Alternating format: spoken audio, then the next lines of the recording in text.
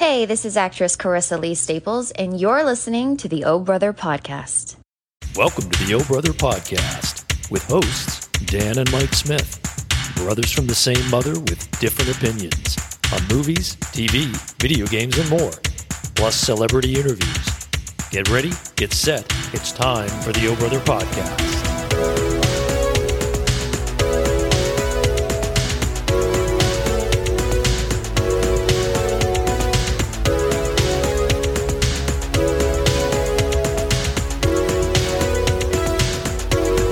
Back to the Oh Brother Podcast. I'm your host, Dan Smith. Alongside me, as always, my brother from the same mother, Mike Smith. This really feels like we just did this. It does indeed, yeah. Like what? 2 and 3 days? Mm-hmm. But this is special episode. This is a special episode, yeah. This is the one that I've been itching to get to. I'm all nervous that I'm going to screw it up. Oh, really? Yeah. Ah. You're actually got the nerves on this one. First time, I Probably think. because you feel an obligation to me. That's what it is. Is that what it is? Yeah. Yeah. Because everyone else I've gone on or we've interviewed, I didn't have any problem.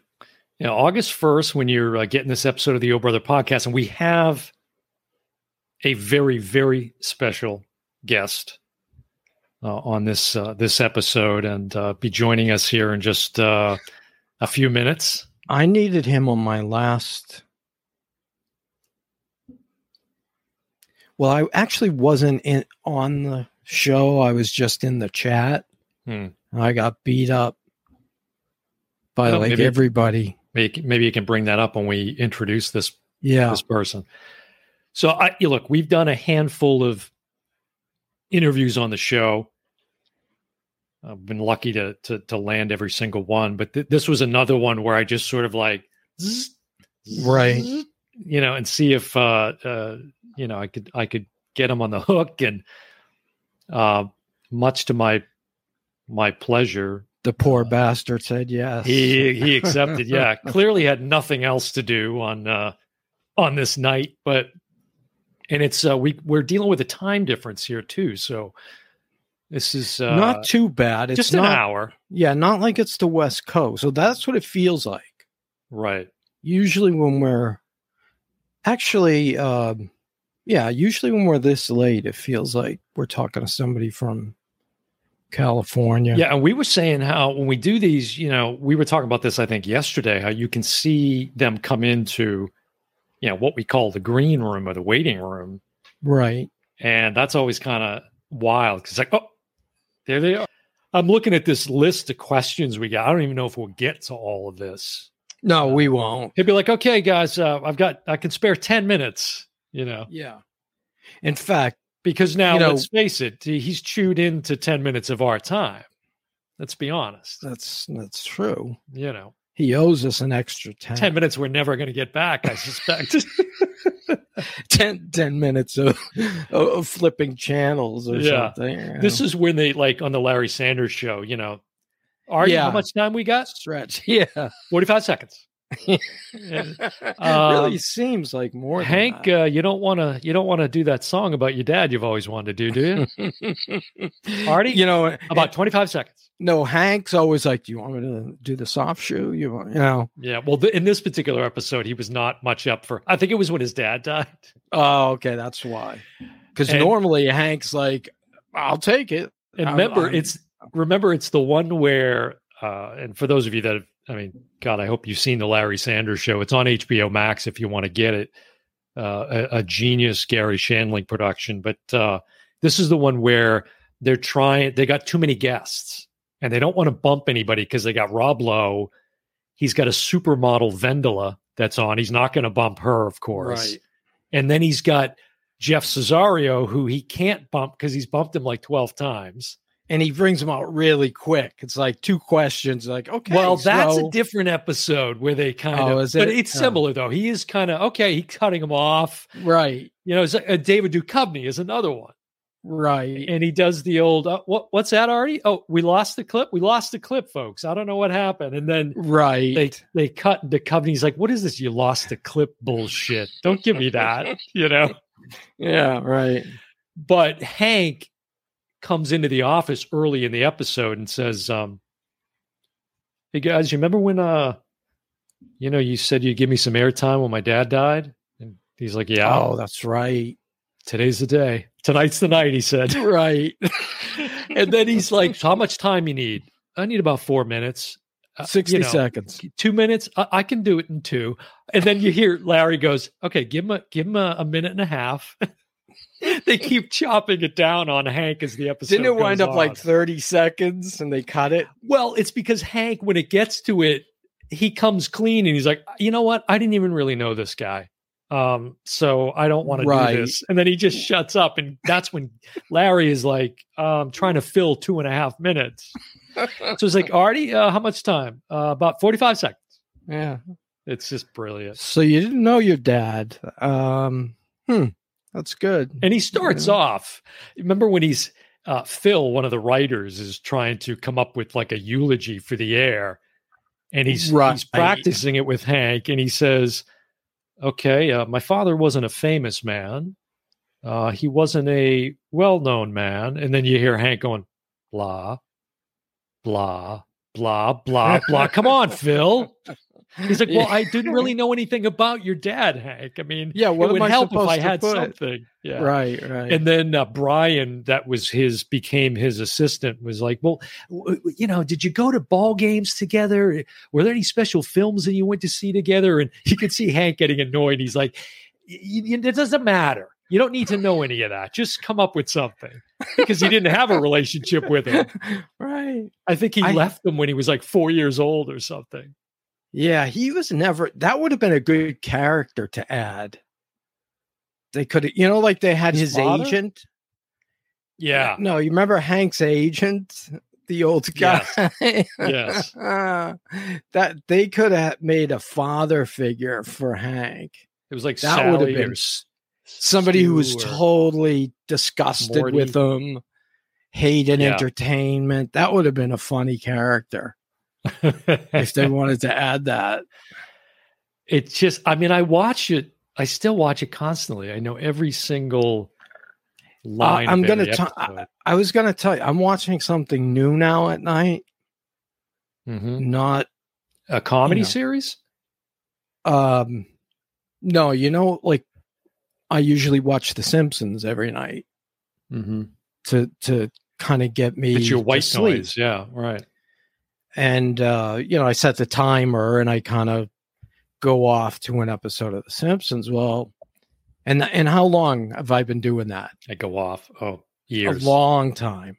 Years. Yeah. Almost like back to the start of the season 7. Maybe. I was living in Orlando when I started it. So, yeah. So lately I've been doing a new show to kind of fall asleep to, but I'm not going to talk about it until.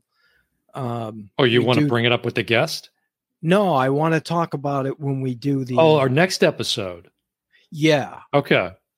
When we're going to talk about childhood stuff. Got it. Yeah. Because it's a show from back then. Okay. Interesting. Yeah. And I guess we have to be true to that. Again, we've got an episode coming up where we're going to talk about it. It's really sort of a listener request that, favored childhood TV shows and actors and actresses from when we grew up. That was also it? Oh. Yeah, he asked that as well. And games too, right? Yeah, and it's specifically games that you wanted but didn't get, that you thought about buying later as an adult. That's a great question. Yeah, so tough. But I can think of a few. It's tough with me though. I was so spoiled rotten. You were, because you had me and I had money. Yeah, you always immediately like to come in and take full credit for that. Well, now, okay, see, this is the moment. This is the moment where the man himself is in the green room. We're not going to waste any time at all. Going to bring him in. I was just about to kill with that. I hope I don't get a copyright strike for saying this, but I'm going to introduce him. This guy's a legend. I can't believe he agreed to be on the podcast. So it's our good friend and yours from Chicago, Jimmy Mack. Hey, guys. Hey, Jimmy. Wow, a legend. A legend. Say that, I would have combed my hair. Well, listen, Mike Speaking is of hair, constantly dealing with the hair snafus. He's my hair is look how long. I mean, it's about to take over the show. Oh, it looks great, man. So we were chatting before we brought you in, and we were just kind of riffing on some stuff, and then I got your email, and we were trying not to give away who the guest was yet, and I said, well, he's actually working the other gig right now. I said, like, Jimmy, do you ever sleep? Like, when is downtime for you? Is there such a thing? Oh, when I was younger, I did not sleep. I really didn't. I think back to some of my schedules, and I'm just in shock of how I am still alive today. I don't know it. Yeah. But now I'm much better about it now than I was. Like when you just did the other show, and I was saying to Dan, when we do a show and we get like an hour and I'm done, I got nothing more to say. Oh, so yeah. we'll try to go easy. Well, I have a lot to say. I'm looking forward to it. So you guys are brothers. Yeah. We're brothers. So I mean, this is what I like about it, because I have a brother that I grew up with, and we were super tight growing up. We're still super tight today. And we shared like all the nerdy stuff, like Star Wars and all of that. And so it was better having a brother, in my opinion. And you're the older brother as well, right, Jimmy? I am. Yeah. Most people think Billy is, because he's far more mature than I am. But no, I am. Is it just you two? We have a sister. Have any other? Yeah, we have a sister. Okay. So you have this. We have a sister and we have an older brother, but he doesn't kind of figure in the plans at all.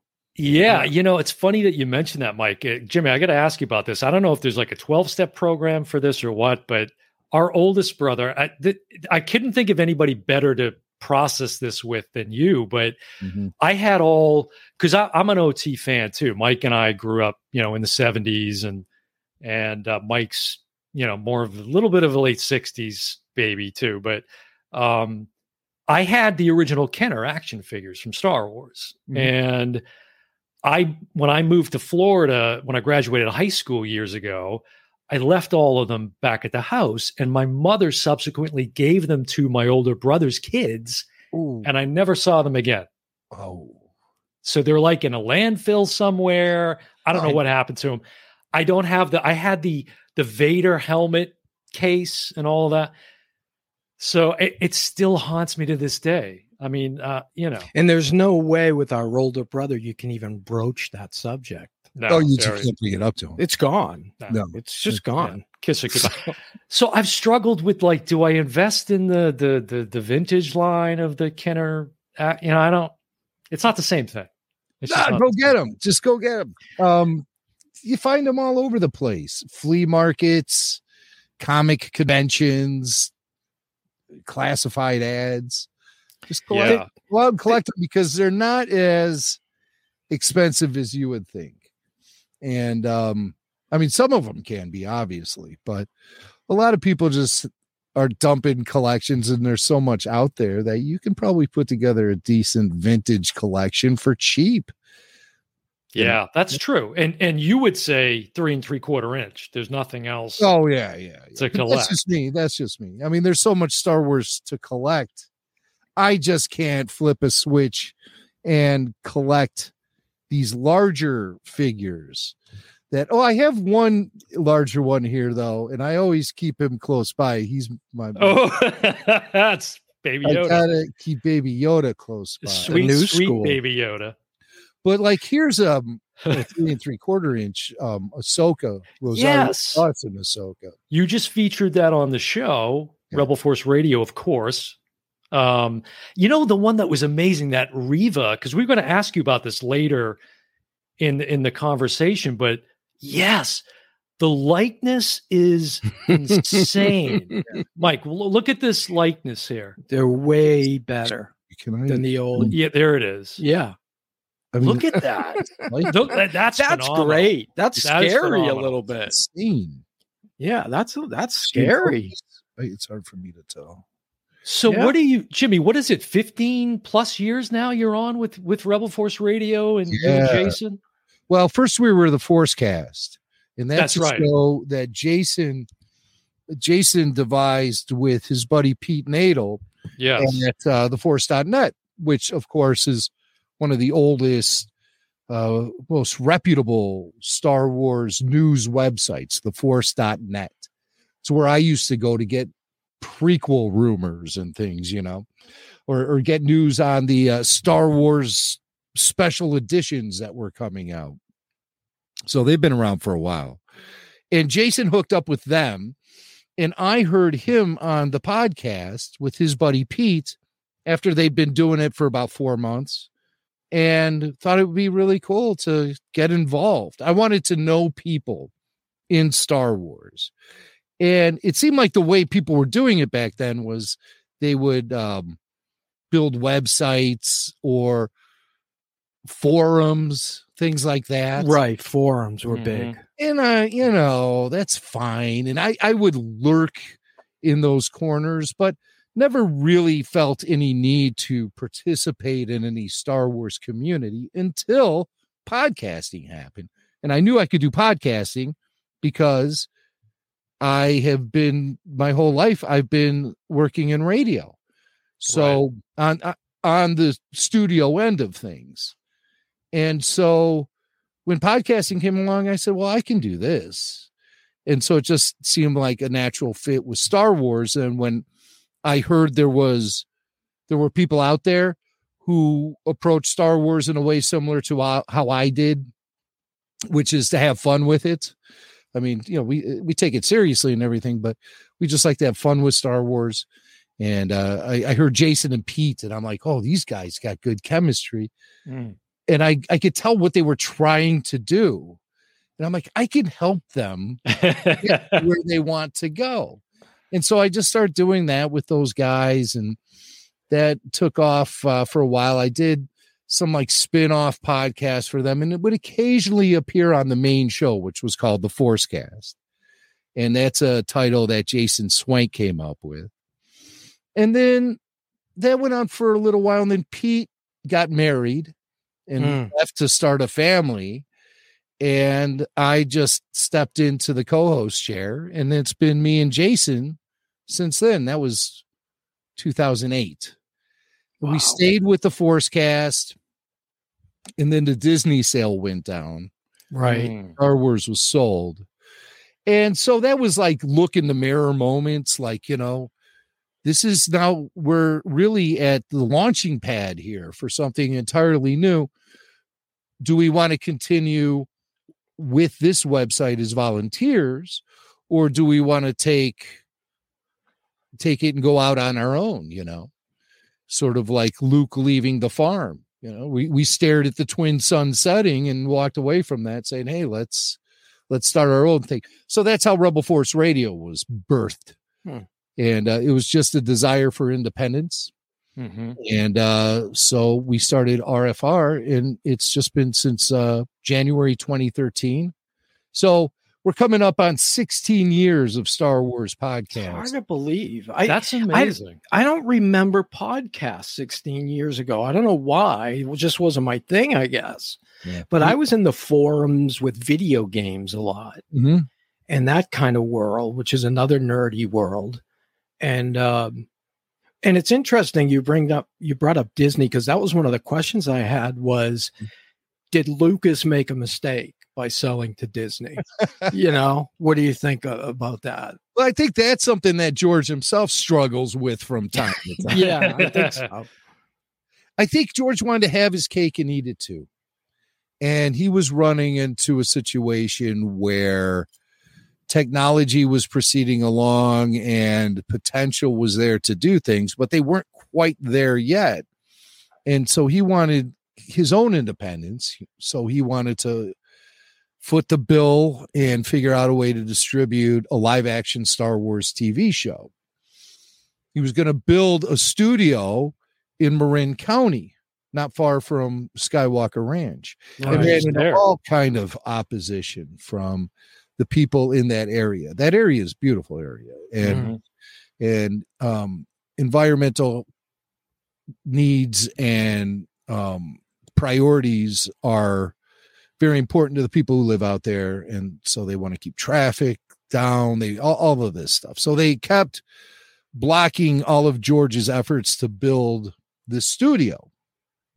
And so I think he just got fed up with it. And he got married. And you know what happens, guys? Oh, we know what happens. A lot of times your wife makes you get rid of all your cool stuff. Right. And that's kind of what I think happened with George. So, so she may have influenced him to sell Star Wars, and it was becoming a burden for him to try to negotiate independence into the future and still hold on to the property. Right. So he thought he could cash out with Star Wars, and he was just going to sell it. Here's the IP, and everything that goes with it. But he wanted money that he saw Pixar get from Disney. Right. Now, Pixar started as a division of Lucasfilm. And then it branched off into its own thing with Steve Jobs. Steve Jobs, yeah. But it started as a part of Lucasfilm.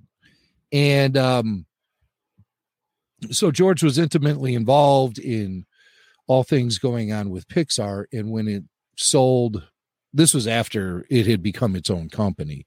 And then it was sold to Disney. And they got top dollar, like $7 billion or something. Yeah. $7.5 billion. And George looked at that and said, well, if Pixar's worth that, then I want $7.5 billion. And Bob Iger pushed back and said, no, you got nothing in the pipeline. Pixar comes at us and they have all of these animated features currently in development or production. Star Wars has got nothing except for Clone Wars and Detours. Mm-hmm. Right. And Detours hadn't even aired yet. So that's when George devised the idea of getting 7, 8, 9 rolling.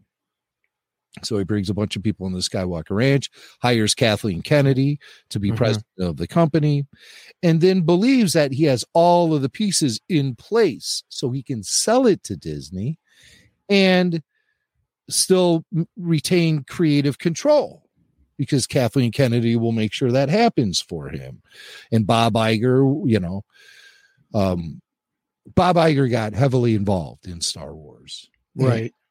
Did not like what the story that they were developing and everything, and made it hard for Lucas then to work on Star Wars. And they kind of ghosted George, from what I understand. And they just sent him a script without talking to him. They were having meetings with him, and then the meeting stopped, and then all of a sudden a script showed up at his place with a post-it note on it that said, George, what do you think? And that made George upset. And that's why he felt like they weren't working with him or in the best interest of Star Wars. So he just said, all right, well, you're on your own. I'm not going to consult you guys anymore. He was under the assumption that he was going to consult them and have his fingerprints all over the Star Wars sequel trilogy. Like I say, he wanted to have his cake and eat it too. So he wanted the big fat payday, and he also wanted to maintain creative control. And Disney, they were like, we're not going to pay you $4.5 billion. Right. So you can continue to run it. If we're going to pay that kind of money, we are taking over. And they just weren't straight up with George about that. So, a very long answer to your question. Was it a good idea for George? Well, there was a lot of, I think, karma at work here. And I think that George suddenly devising the sequel trilogy and getting that into motion, really only to get top dollar from Disney. I think that kind of bit him in the butt a little bit. That's bad karma. And then once George, I think, started working on the sequel trilogy, those juices started flowing again, and he was committing himself to it more and more. Right. All of a sudden, the rug was pulled out from underneath him, and the message was sent that, hey, we don't need your collaboration here. And so that that upset him. Yet he's still, like when they open Galaxy's Edge, he shows up for that and, a few other things. So, I remember seeing him on the set of Solo, but the other ones, I don't think he was involved with much. No. Solo because of Ron Howard. Ron Howard and him have a really, that's like, you brought up Pixar. And originally that's when Eisner was in at Disney. And didn't he almost blow that deal? Like, I mean, at one point, I think Steve Jobs walked away and then Iger came in to smooth things over. So it's kind of funny how the two deals went down. It's a great history lesson. And I'm curious. And I should say in full disclosure, I found you guys in 2017. It's going on 5 years now. Patreon supporter. I originally stumbled on the Forcecast, but then found you guys quickly thereafter. I consume the show constantly. I think you guys are the template for how it's done. May or may not have lifted a few ideas from the Rebel Force Radio podcast. But I'm curious, obviously with your broadcasting background, can you take us back a little further than that? How did that did you go to school for that? Like, what was the origin there? Yeah. I always liked radio. And I like music. Mm-hmm. And so I think that's kind of a lot of where that came from. I mean, I didn't want a real job ever in my life. Never wanted to. I always prioritized things that I was interested in. And it was, maybe I was just a little adrift in early college years, but I met a guy. I was working at a store in a mall. It was called Ingenuities. And it was like this 9th-rate Hammaker Schlemmer. Like it was filled with all the crap that Hammaker Schlemmer rejected. Okay. It was just like, it was, can I swear? Sure. It was a shit show. So I was working there and this guy told me about a school in downtown Chicago called Columbia College Chicago. And it wasn't really that well known of a school yet at that time, but it was well known in broadcast industry. And it was shaping a lot of people who ended up locally in Chicago on the radio or on TV news or what have you. And so I'm like, well, this place sounds pretty cool. So I took the train, I went to the city and I liked it. There's just something kind of calling out to me about this place. At the time, I am skipping a big portion of my educational career when I was at the University of Kansas. And I didn't graduate from there, but that's how I got into radio, was there at KJHK. Is that like the school? Yes. Station, yeah. And they had a good program there. And it was really a lot of fun. And that's really when I started doing radio. And I had designs on going to journalism school at University of Kansas, but there were all these prerequisites, these pesky prerequisites. Yeah. I didn't enjoy at all. So I drifted. In that summer, when I was working at the shit show, and and I met this guy and he told me about Columbia College. I checked it out and took a summer course there on radio production. And it was like the first time in my life I sat down to do something for the first time. And I felt like, oh my God, I know how to do this. I can do this. This is perfect. I just knew how to do it. Like there's some natural instinct when I was physically cutting tape of reel to reel, and splicing it and mixing beats and stuff. And it was all analog with reel to reel tape. I actually still have a reel to reel machine in the studio. which I got from WLS when they were throwing away all their analog gear. And it's come in handy a few times too, because I have a crawl space filled with reel to reel. My wife is also in the industry, and that's just how we saved things back in the day. This is before digital. Digital is awesome. I love digital. Don't get me. But so I knew how to do it, and so I pursued radio then, and I took more courses at Columbia College, which got me an internship at the Loop FM 97.9 in Chicago, which was the radio station. You know, it was like, that was the place. They had all the top personalities in town were there, and I just fit in there and ended up working with some really big names in radio over the years. Where are you guys? You guys are out east, right? Yeah, I'm in Orlando. He's in Boston. Oh, Yeah.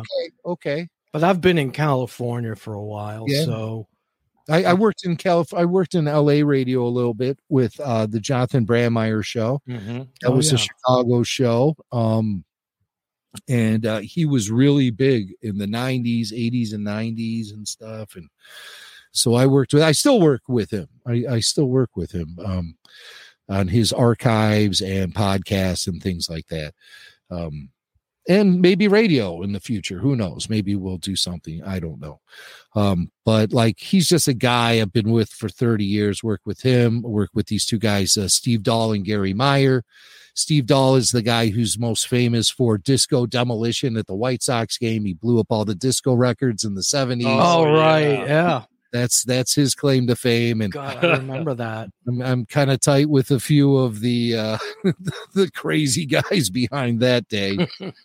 And Danny Bonaducci, of course, I worked with for a number of years. Danny Partridge. Is he still doing radio? Yeah, he is. He's in Seattle, and he's run into some mysterious health issues. Yeah. Really affected his mobility and his speech. I haven't reached out to him when I heard all of this stuff. Probably the last time I talked to him was about a year ago when his mom died. But Danny's a great guy. But I mean, you know, he did. I mean, this mystery illness. I don't know what's going on with that. And I'm not qualified to say anything about it. But I saw Danny do things that were just inhuman. You know, should have killed him. Oh my God! Some of the times over. Oh God, the consumption. Yeah. I mean, you know, I've never seen anybody drink vodka like the way that guy can drink vodka. And man, we were watching his show. This is after he moved, and my wife knew him, and my wife Wendy, and she also knew his wife Gretchen. Okay. And we're watching this show. It was with Danny. It was called like Breaking Bonaducci or something. Yes, that's it. I remember that.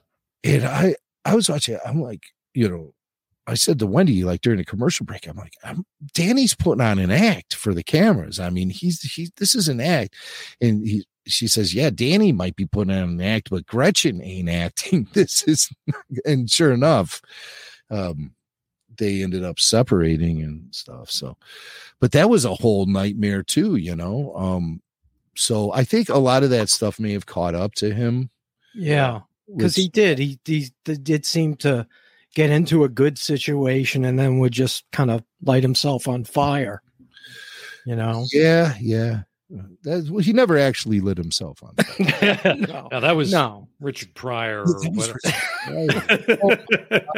Richard Pryor was crazy, but I love Danny Bonaducci. He's a great guy, and I really don't, you know, I'm not qualified to say anything about anything except just comment on the great times we used to have in Chicago. And also in the mix, though he wasn't in Chicago, was Howard Stern. Yeah. Oh, yeah. He brought Howard Stern to Chicago, and those were crazy, crazy times. And wild. Yeah. So, I mean, I've been blessed to work with all kind of great personalities throughout the years, and then other people too, who would like guest co-host shows, you know, guys like Penn Jillette and Joe Walsh from the Eagles. That's great. Tell me about, it's funny you're bringing this up because I was looking at this is, you know, Mike and I originally were doing like exclusive movie review type shows. And did you work with Siskel and Ebert at one point? Oh, yes, I did. I worked with both those guys. They hosted a few weeks of shows at the Loop back in the 90s. And I sat next to Roger at the Empire Strikes Back special edition at the media night for that. And I sat next to him. He fell asleep. He was like, he was leaning on my shoulder. I'm like, Wendy Ebert is sleeping. And then there was this loud explosion, like in the asteroid belt. And that jumped him up. Oh, he did that thing where you rub the hand across the face. And you're like, what? Where? And then so he went up and he got himself some popcorn and a Coke and settled in and watched the rest of the movie, and then did not give it a very favorable review. He said Chewbacca was annoying in the thing. He's like, you remember Chewie being so annoying. I'm like, Chewie annoying in Empire Strikes Back? How dare you, sir? But I liked Roger. I liked him. And I liked Gene too. Those guys were fun to work with, and there was no BS with those guys. There was no BS with those two. So I like them, and I liked Roger a lot when he got that cancer. Yeah. He really laid into Kyle Newman's film Fanboys. Mm-hmm. Yeah. And we were loosely involved in the behind the scenes of all that, just out of our friendship with Kyle Newman.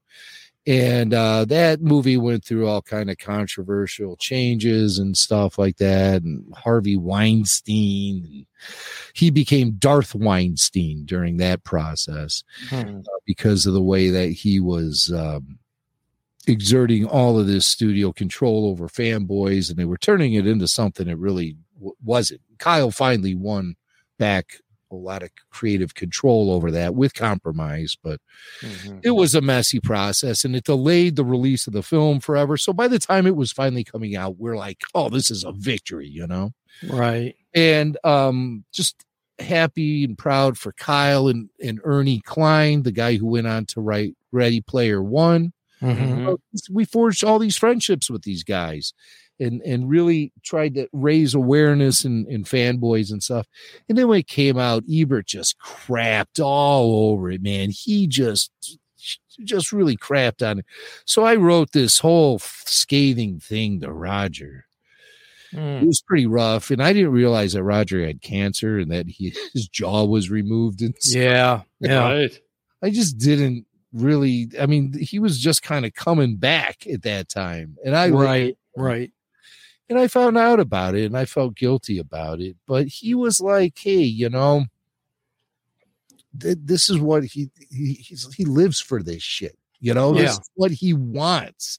Right? He wants his reviews to get people fired up. He was open to debate. He was really a mastermind at all of that stuff, and a really smart, sharp guy who knew movies. Man, he would He would host those 2-week long things. I think at Cannes every year. And I mean, it was just like the most hardcore. Yeah. He'd go through literally film, you know, like strip by strip, you know.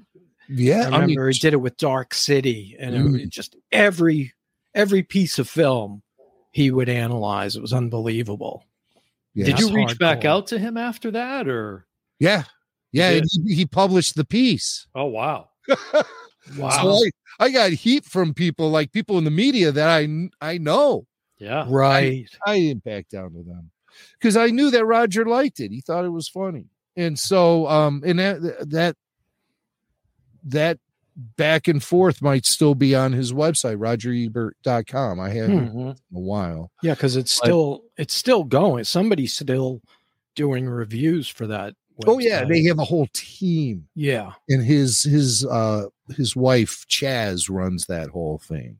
Yeah. He even at the end, you know, when he had his jaw taken out and he couldn't speak anymore, and he had he had one of those boards that spoke for, you know. Oh yeah. He was still sharp. There was nothing wrong with his brain. His faculties were there, yeah. Yeah, it was just the cancer just ate up his jaw. It was just terrible. Yeah. Really, really bad. Because the guy had so much to say. Yeah.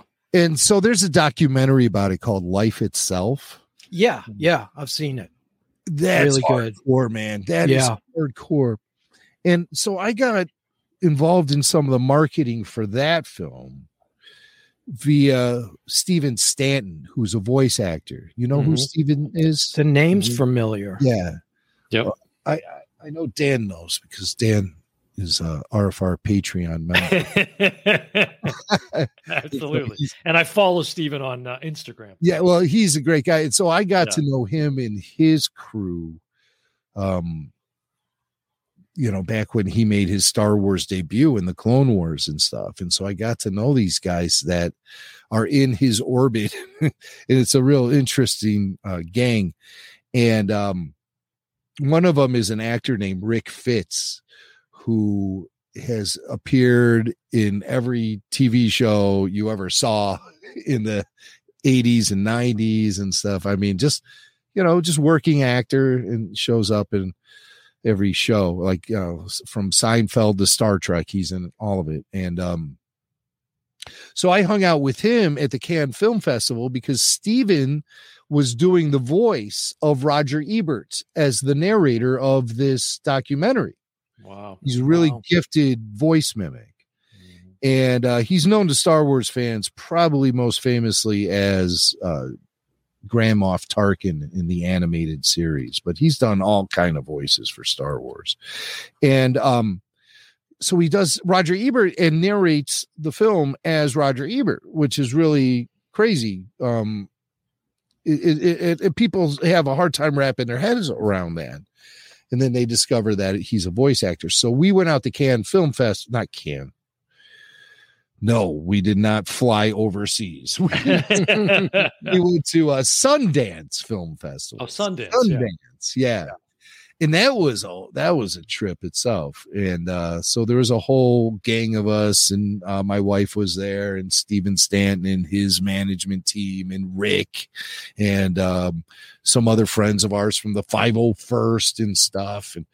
And we were out there, and I saw Life Itself the very first time it premiered at Sundance, and it was, it really hit home for me because there was so much Chicago stuff going on there, and then Roger's story was tough to swallow there. I mean, because they don't hold back, right? They show everything in this. That's stuff. Like here, and his wife, they showed how much she went through too. Oh God, going through it, Yeah, she's a pretty tough woman, Chaz. Yeah. And so we got to go to parties with her and the filmmaker Steve James, and other people were at some of these after parties and stuff. So we went to Chicago, obviously, for the premiere of it here, LA for the premiere of it there. And who was at that one? Was that dude? Did you guys watch Walking Dead? Oh yeah. Okay. All right. So it was the old dude. It was like second or third season. Old dude. He had the house, like Maggie's father. Yeah. Right. Yeah. Great actor. And he kept the people in the barn. Yes. Or his wife or something was in the barn. I forget his name, but yeah, I got introduced to him there, and he didn't look anything like he did on Walking Dead. He had a long white ponytail, and he was like wearing sandals and stuff. He looked like a hippie, But yeah, he was there. He was there at that screening. A bunch of people were there. But I'm not good at celebrity sightings. I have to be told who the are, unless it's, like Harrison Ford could walk in, and unless I knew he was going to be there, Well, you've met so many of them, and you've had so many of them on the show. You just mentioned your friend and filmmaker Kyle Newman, who I know you just had on the show. And I didn't put it together until I realized, because he's got a new film out called One Up. Yeah. Which Mike has a bunch of these One Up pinball machines. In his house. And I thought, oh, geez, I need to tell Mike about that, because he He doesn't know. I don't think he knows about Kyle or any of that. I don't think it's much of a connection between those games. No. I got the Star Wars one. Oh, you do? Yeah. I figured you must. Yeah, right outside the store. Yeah. So how, with the collecting that you do, because Mike and I are always debating this. So he's a big physical media collector. As you can see behind him, that's Jimmy. When I tell you, like thousands and thousands of movies. Yes. And I keep saying, dude, you got to go digital. You got where is that? You're going to put all this stuff. You're running out of room. See, the problem is, what is that like?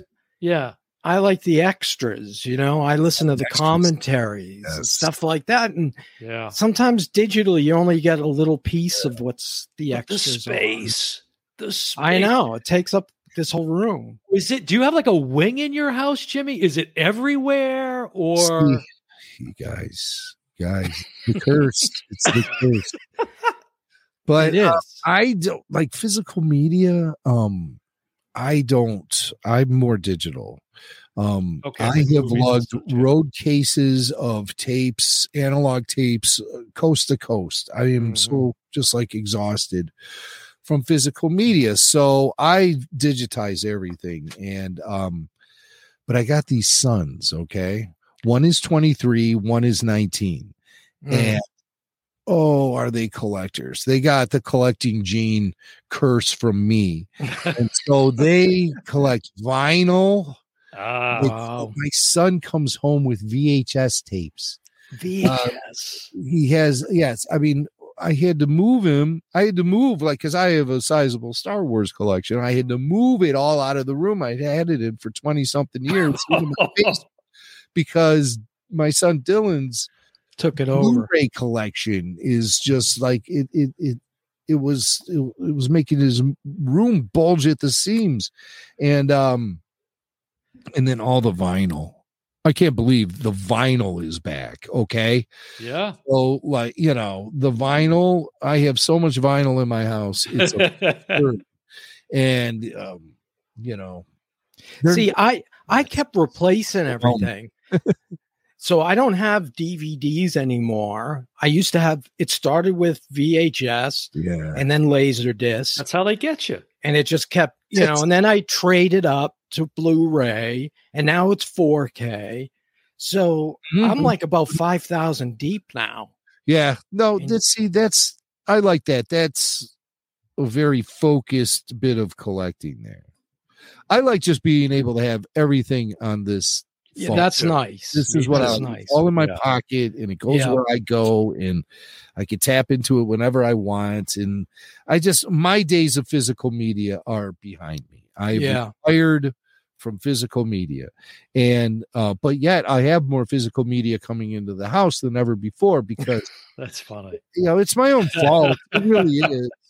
And I'm happy that they like the old stuff, I'm happy about that because. Well, and your one son's a musician too, right? Well, that's, so the vinyl. Right. Oh, the vinyl, so much of it.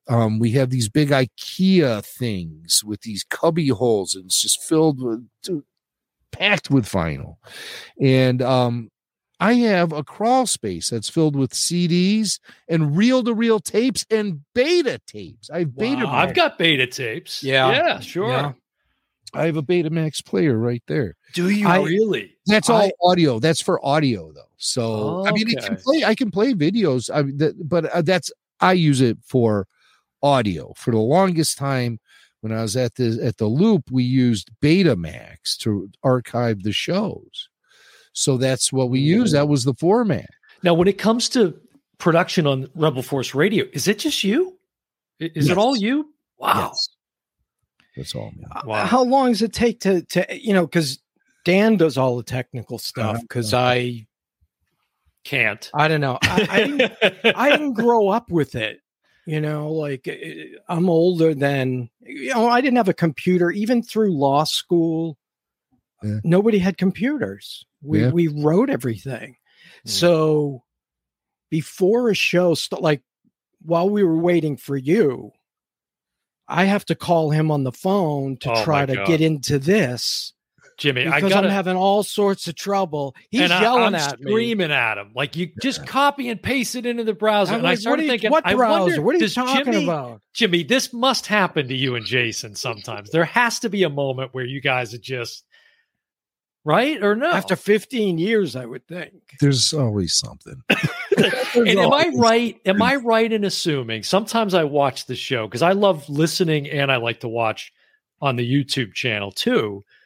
There's sometimes I'm watching you and I'll think, because I get this in my head from producing this show, I think he's tuned into something with the sound right now or the video, like something's irritating Jimmy right now because he's hearing something or he's seeing something that's annoying him. Is that true? Do you get obsessed with it like that?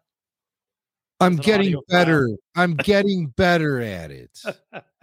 Over the last few years, I've chilled more, I think, where I just let things bounce off of me. In the old days, it was so hard to get anything done that, with technology and stuff. Yeah. That you just don't want to go back to that time. And so when occasional tech hiccups happen, you just get that helpless feeling. But I'm getting better with it. You should see the abuse I get. Your chair. That's fair. You'll stop. Your chair is squeaking. Yeah, I would mention that. You can relate. Yeah, you can relate. Somebody when they're talking and their nostrils are whistling and stuff. Yeah. Oh, I get all of that. Yeah, I get all of that. Happen before I say something, and then I look like a dick. I mean, these are the things you have to put ego aside when it comes time for quality and stuff. Mm-hmm. Something that used to bother me a lot, especially in the old days when we were audio only and I couldn't see what was going on. It was like Jason would be drinking a cocktail with the ice cubes in it or something. Oh, yes. Right. What are you doing, man?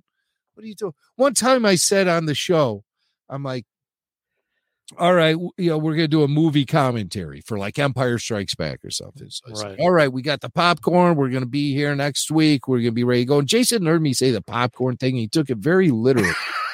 During the whole show, he's talking with a mouthful of popcorn. I didn't really notice it until I was listening to the playback afterwards. And I was hearing it in crystal clarity. It's a mouthful of popcorn. You can't edit out those kernels. I mean, you're screwed at that point, right? And he got like theatrical with the popcorn too, where he would like, take a bite of it and go, oh God, look, to sell the whole experience of seeing a movie with us, so I got kind of prickly about that. And the thing that drives everyone crazy is before we go live, there's moments where we're talking before we go live. People start doing the show before the show has begun, and so they'll be talking about things that I think we should be revealing in the show itself. So I always say, save it for the show. I'll cut them up, and I just look like a dick every time I do it. Well, but, I mean, you have to preserve. Listen, it's two dicks here in this space, right, Mike? Because he calls me literally, Jimmy. I say that exact thing to him. Save it for the show. Save it for the show. What are you doing? He calls me on his way home every day, and we'll be talking, and I'll say, "Oh, last night I saw this." Save it for the show. Yeah, but let me just tell you this one. Save it for the show. That's all. It's an editor's mind. It's a producer's mind. That's just it's the way it is. It's the way. Now, you're years into this. We're only a couple of years into this. Yes. And we've Mike wanted to quit 12, 15, 30 times maybe, mostly because of our relationship. I've quit on you 3 times. I've quit on life a few times too, but oh, no. But no, we I just was curious. Did you guys ever obsess over the numbers? Do you fall into that rabbit hole? I mean, a lot of podcasters, I think, slip into that because it makes me think of something you guys have talked about on your show, which I think you coined this hashtag, just enjoy Star Wars. Yes. But, you know, have you ever found where you get consumed with that part of it? Like, we got to grow it. We got, you know, like your YouTube channel is growing and growing and growing. And I know you've been putting more effort into that, you know, but yeah, does it become a hindrance at some point to you? You know, you don't, you just takes the fun away. You just do what you do, you know, you put your head down and you just plow ahead. Yeah. And I find that if you're consistent and you put out good quality stuff and you're reverent to the material and relevant, you know, you stay with what's going on. You keep up with everything. And you respect your audience, you know, I think then everything just kind of falls into place. That's the most important thing is just, I prioritize the listener first. So in those nights when, you know, maybe I had a heavy work day or something and I'm getting to the podcast late or whatever, it's easy just to say, well, I'm going to go watch TV and eat some Ben and Jerry's till I fall asleep and blow it off, you know, but I don't, because people they always expect it. So I always try to meet those deadlines, those self-established deadlines, and show respect to everyone who's expecting the show at a certain time and maintain that consistency. That's the stuff I obsess over, you know? Also I get ideas like the creative stuff. I don't want to think about it. I want to make it real. So I obsess over that, you know, where it's like I have an idea for something we're going to do on the show, and that might require some production work or whatever, some prep. Then I obsess over that. That's the type of stuff that pushes me is like getting ideas and making them become real. Or I don't like to think, you know, I like just to, you know, have things hit me and then make them real and then move on to the next thing and just keep that cycle going nonstop forever and ever. And so that's kind of what's kept my head afloat. Have I ever sat back and said to myself, dude, what are you doing here? Why are we doing this? What is it? You know, of course you always do that, you know, especially after 16 years, every once in a while, something will pop up, but I mean, it's never anything that has gotten in the way of anything. And all right. One example was I was flying to Japan. Okay. For Star Wars. Okay. This is Star Wars Celebration, Japan, 2008. And I was flying out there and I'd been doing the podcast thing for a couple of years. And I'm going out to this country and it's like 28 hours door to door or something. Yeah, it's a long trip. And, you know, on that flight, there were moments where I'm like, what are you doing? What are you doing? Because I was really focused on a radio career at that time as well, you know, and there were times when I'd have to discipline myself to balance the Star Wars and the radio and make sure that the radio was a top priority. That has shifted over the years a great deal. But back in this time, I was still very much in the thick of a radio career. And so it was difficult. You know, I think a lot of podcasters have to go through that because doing a regular podcast can become quite time consuming. And especially if you're doing pre-show prep, if you're booking guests, if you're editing a show, if you're doing video, and now with us, we've been doing it so long, we have an archive to deal with and things like that. And it requires maintenance and you got to pay attention to things and stuff.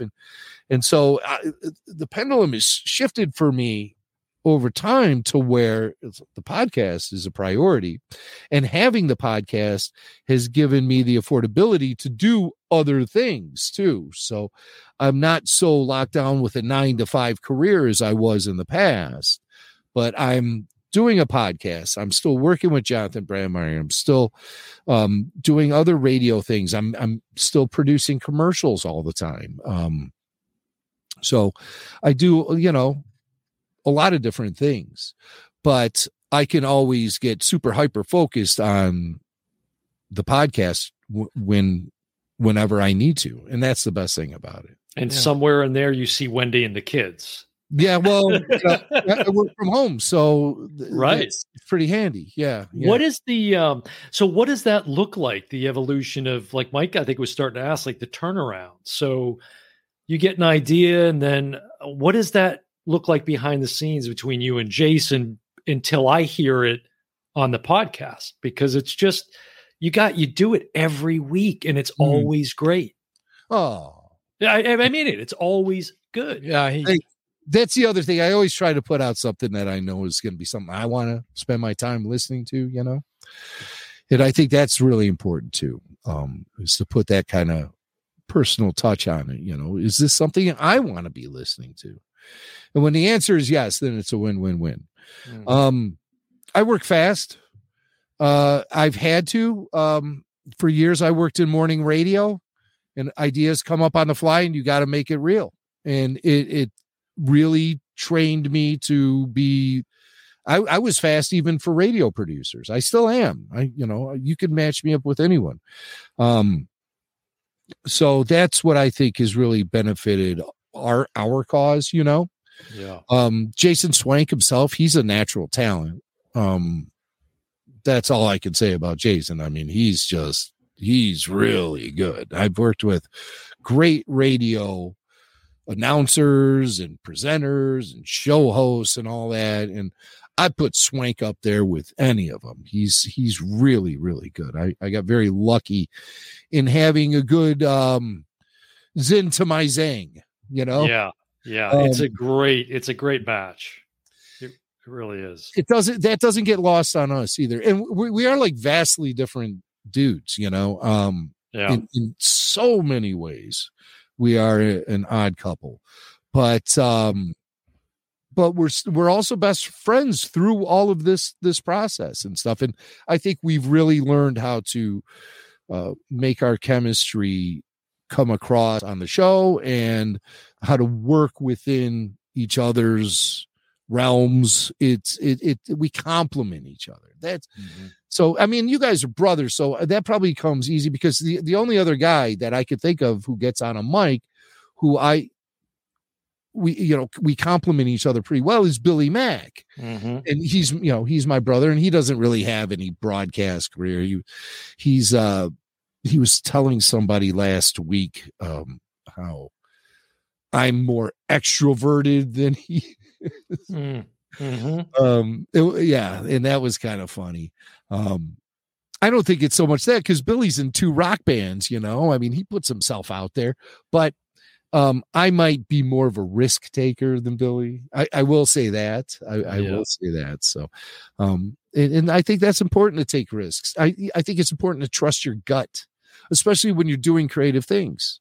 You have an idea for something. How can you make it the most effective? Well, you know, trust your gut and run with it. And so I think that's always important too. And they're not always home runs, you know, but good ideas are something that you really need to nurture all that. So that's kind of my priority with all of that. I got off the beaten path with my answer, but no, it's amazing to think, because I mean, just so blessed that there's been all this content to sort of continue. Like if it didn't exist, if tomorrow Star Wars, God forbid, yes, what is the podcast about? Is there a podcast? I mean, I know you had the Bondcast and, you know, some other.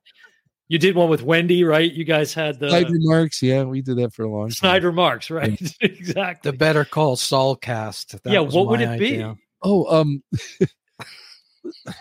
okay. So if like Star Wars went away, I think me and Swank could do like a general talk show where we talk about anything. Yeah. You know, anything and everything. Because of that chemistry. Yeah. Now it's more fun doing the Star Wars. In my opinion, I mean, our whole friendship was forged from that, but we've gotten to know each other so well over the years that, like, I know pretty much everything about the guy, I think. There's definitely, it's more dimensional than just Star Wars. And I think we could do a general talk show. I really do. But for now, we'll just, we'll keep it fun and keep it Star Wars. And there was a period of time when George Lucas, Star Wars seemed kind of rudderless, and George was losing interest right before he sold it. And it didn't seem like much was on the horizon for Star Wars. And from what we understand, George was kind of acting apathetic about it, and just whatever, and saying, when I'm dead, Star Wars is going with me, and all. So there, there's times in the past. It's funny because some fans, they have this love it, hate it relationship all the way back to the despecialized. I'm not, they put in extra effects. I'm not watching that. I have to have the originals. Oh yeah. And then I'm in a chat. I wish you were with me. I was in a chat. I was just, somebody in the chat room, and it was a video game podcast, but for some reason they were talking about Obi-Wan, bashing the shit out of it. Yeah. And they said, okay, put up a number of what you think it should be rated 1 to 10. And I put up an 8, and I was hesitant. I said, there's only 4 episodes so far. There's still more to come. Yeah, it hasn't finished. So this isn't early. Man, they were bashing me. Ooh. They were like, 8. How can you give it an 8? For some reason, they're hating on Reva. Yeah. Moses. I don't know why do they not like her? They just want to hate on her. And I don't get it. I was like, what? There she is. Yeah, there she is. Well, yeah, with Jar Jar. I mean, it's not like Jar. It's yeah, you go to Jar Jar Last Jedi. I mean, it's nothing new with certain segment of the fan base, if that is even a segment of the fan base. But yeah, sometimes you think is it just trolls? It's just to stir up stuff. Yeah, I was shocked because they're doing the whole show on it, but it was a very negative. I'm surprised I hung in as long as I did. Well, There were. I mean, there's flaws with her character. There's no doubt about it. I can't wrap my head around anything having to do with her character, but it's not going to just like completely derail the show for me. And people are like that. They're so judgmental. They throw down entire diatribes condemning the entire show. Right. Exactly. You do that when when there's scenes with Ewan McGregor, who's a great actor, bringing back this role to life. I've always liked the prequels, so I had to negotiate my way through rough waters during the prequel era. I did negotiate my way through rough waters with the Han shot first era, and I have my own feelings about that as well. But heck, I even remember when the Ewoks were the teddy bears and right rapping all over Return of the Jedi. It's the Star Wars has really run out of steam here at the end. People would say about Return of the Jedi and, bringing back the Death Star and all of this. Right. Was George Lucas running out of ideas? Even before that, Empire Strikes Back, Yoda's on the screen. People were saying, "Oh, look, it's Grover, it's Muppet. It's the Muppet Show." I mean, people were poking fun of it. Nowadays, people talk about Yoda with great reverence and stuff. Yeah. So, taste change and stuff. And I've noticed people shifting their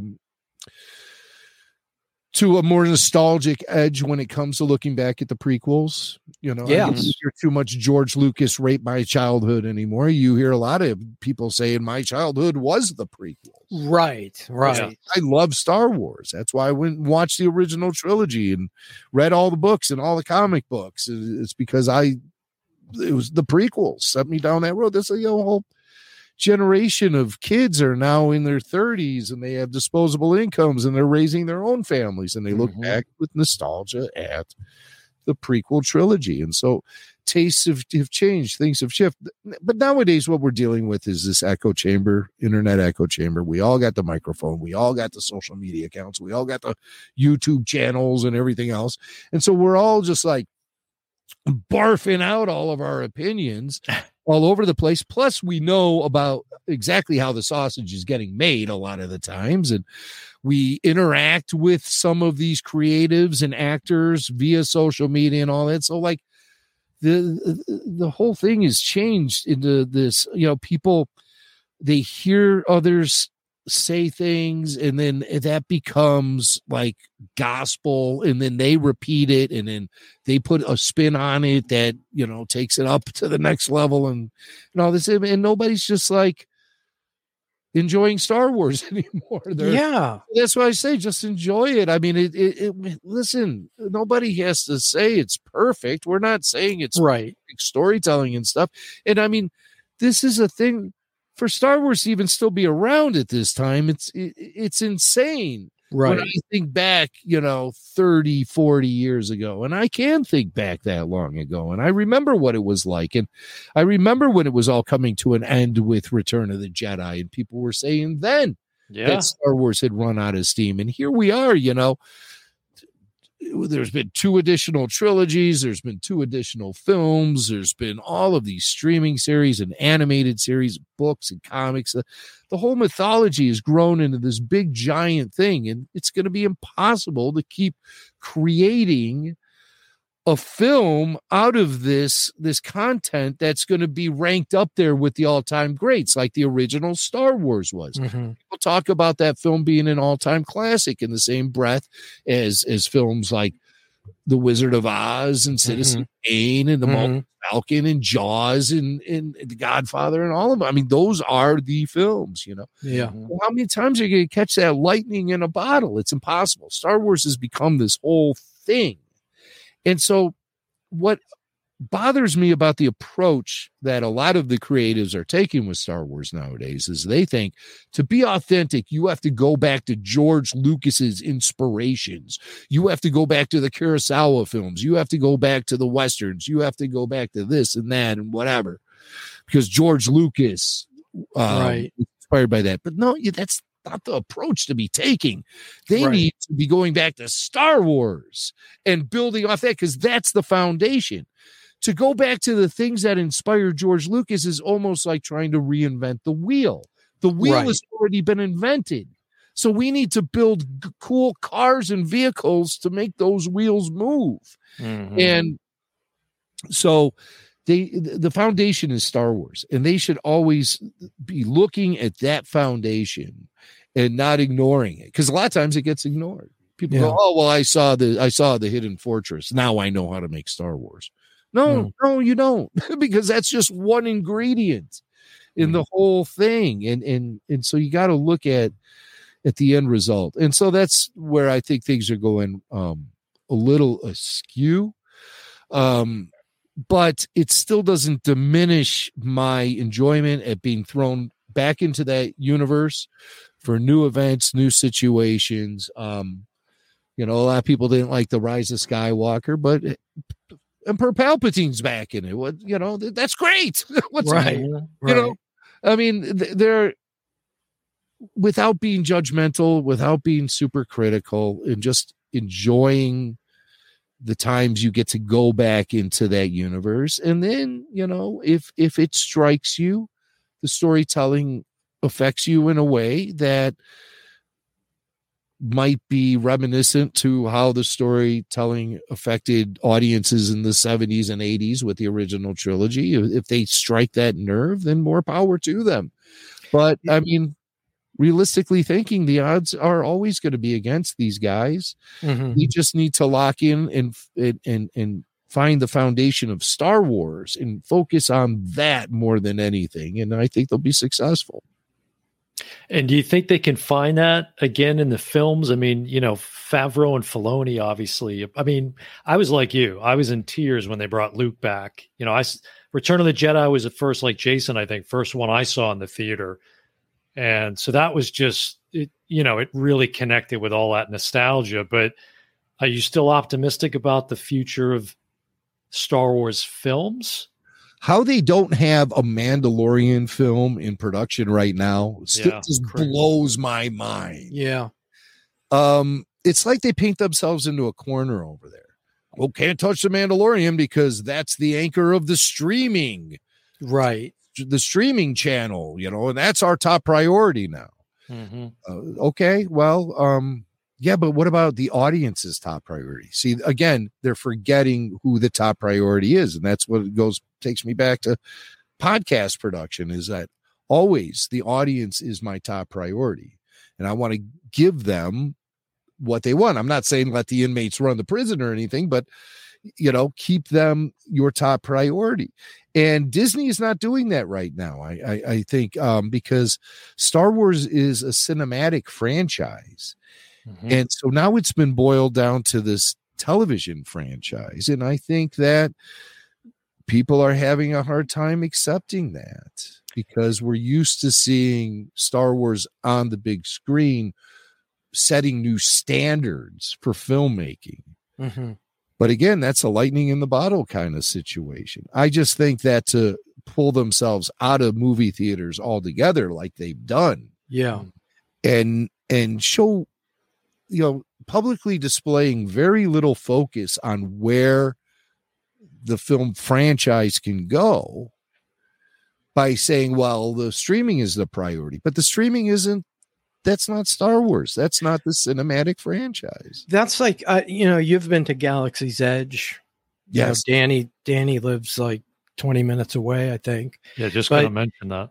What disappoints me is that, they don't have the characters and it's not interactive like they claimed it was going to be. They built a couple of rides and that's great. But I think, I watched these TV series, the streaming stuff, and it seems like Favreau and Filoni got their finger on the pulse and they know what to bring in new, like when they brought in Jabba the Hutt's twins. And why don't they have that? I'd love to see that come around the corner in Galaxy's Edge and be, you know what I mean? Well, that's why Mike and I have railed on that a few times on the show, because with Chapek at the helm, and I think I heard they've just re-upped his contract. They did for 3 more years. I'm here in Orlando, and so the park experience has suffered so tremendously. And something like Galaxy's Edge, it's like they're so resistant to infusing some of the rest of the IP in there, when that's what, as you said, appreciate the listener, appreciate the fan. That's what we want. I want to see that. Yeah. Well, they want to reinvent the wheel. It's so frustrating. It's just such a swing and a miss. Yeah. All right, so we don't want to keep you all night, but I do want to ask you, aside from Star Wars, because we talked about Star Wars more than I thought we would, to be honest. I said that he talks about that all the time. He's not going to want to talk about Star Wars, but there's a reason I talk about it all the time. But what are you talking about it when you're not watching Star Wars? What are some of your other things that you're watching? Like, are you into some of the streaming series and things that are out now? No, I don't watch. I do not watch. Hardly any television, and that's been the case for the better part of the last 10 or 12 years. I just don't watch TV. How about with films? Like, what are your top 5 films? Yeah, what's the top 5 outside of Star Wars? We'll leave Star Wars out of it. All right. Well, it's always impossible, but I like Pulp Fiction. Okay. The original Jaws. It's right there. There you go. Godfather. Nice. Of course. I like Gladiator a lot. Good. I think that's a great movie. I love Gladiator. How many did I give you? Is that 5 or 4? Does Indiana Jones count? Yeah. I tend to watch Indiana Jones whenever that's on. All solid films. Yeah. But like for television though, I don't watch like series, I do watch every Chicago White Sox game. I watch every Chicago Blackhawks game. I watch the Bulls when they're good, which means I haven't been watching them much lately. They were okay last year. The Celtics are coming back, which has been a nice, it's been a long time. What else? I watch reruns of The Office. I watch reruns of Seinfeld. I have been through periods where I'm like a broadcast news junkie. Mm-hmm. But over the last year and a half, I've like forced myself not to watch that stuff. Yeah. For good reason. I just feel like it's so manipulative and stuff. Yeah, some of I don't want to drink their Kool-Aid. Yeah, some of it is shot so much more cinematic now.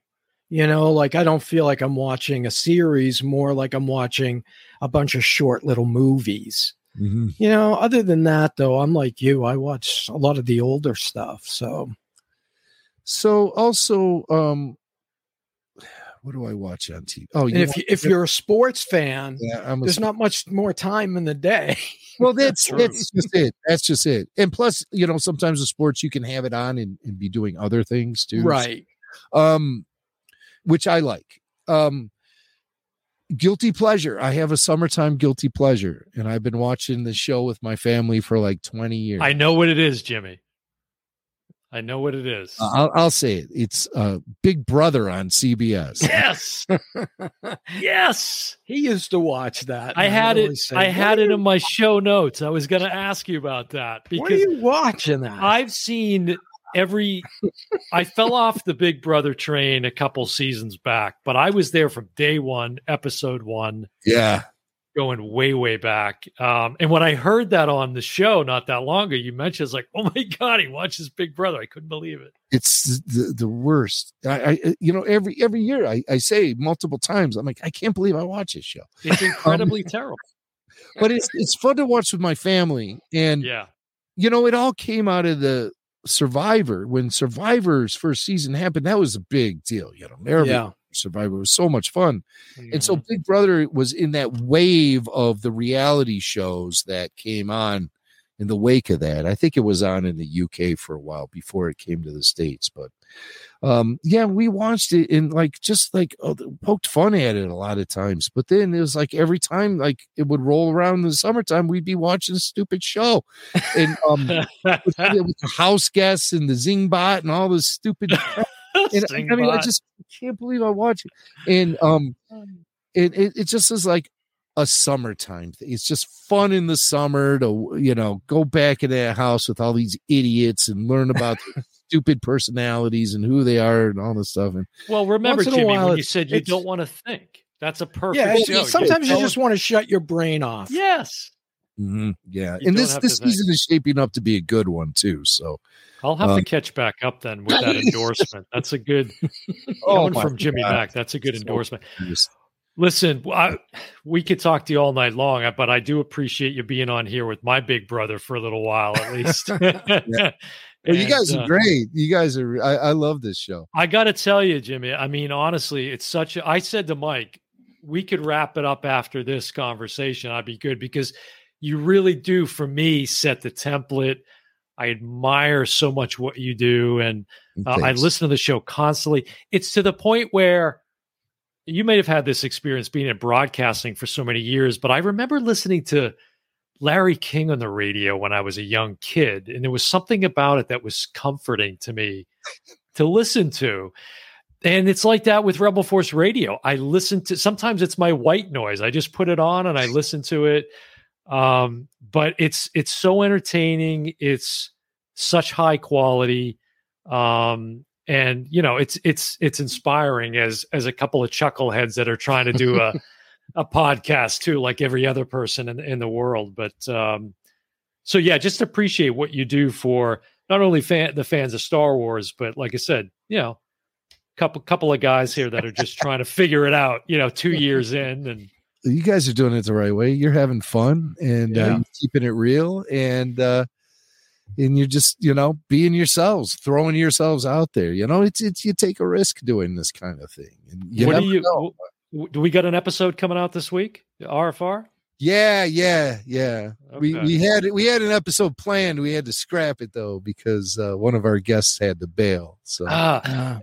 It'll probably be you know, just me and Jason this week.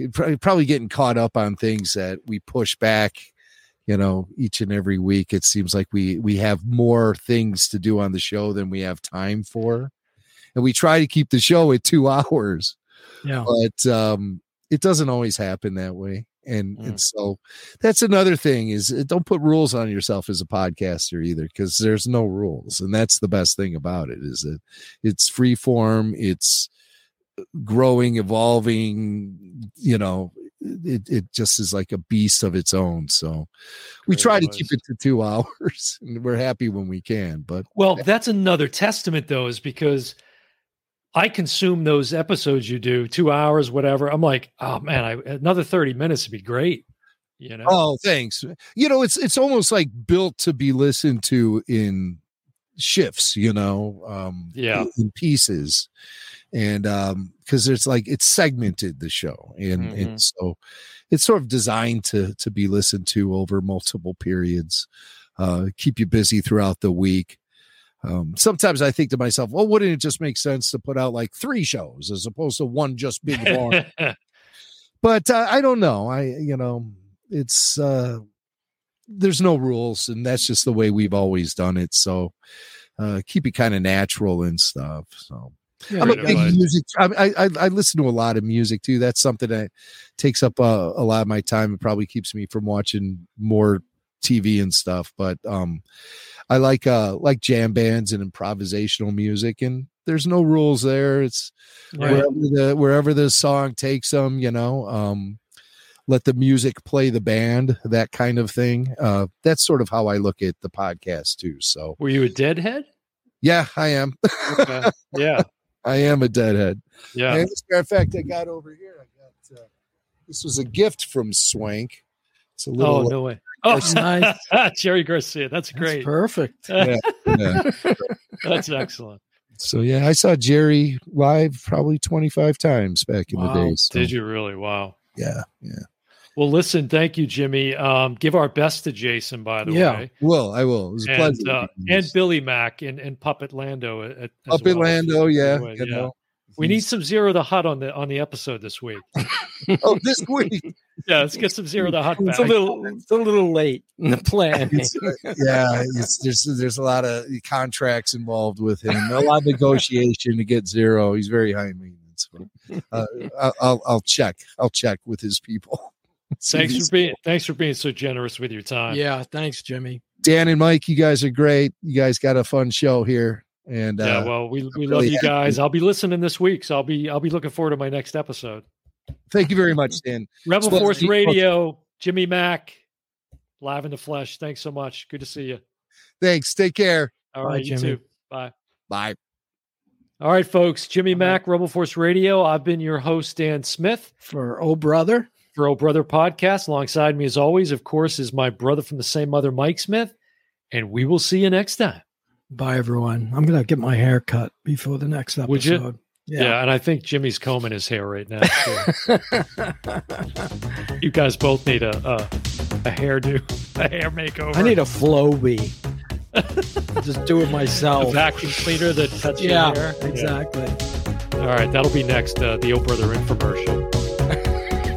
Good night, folks.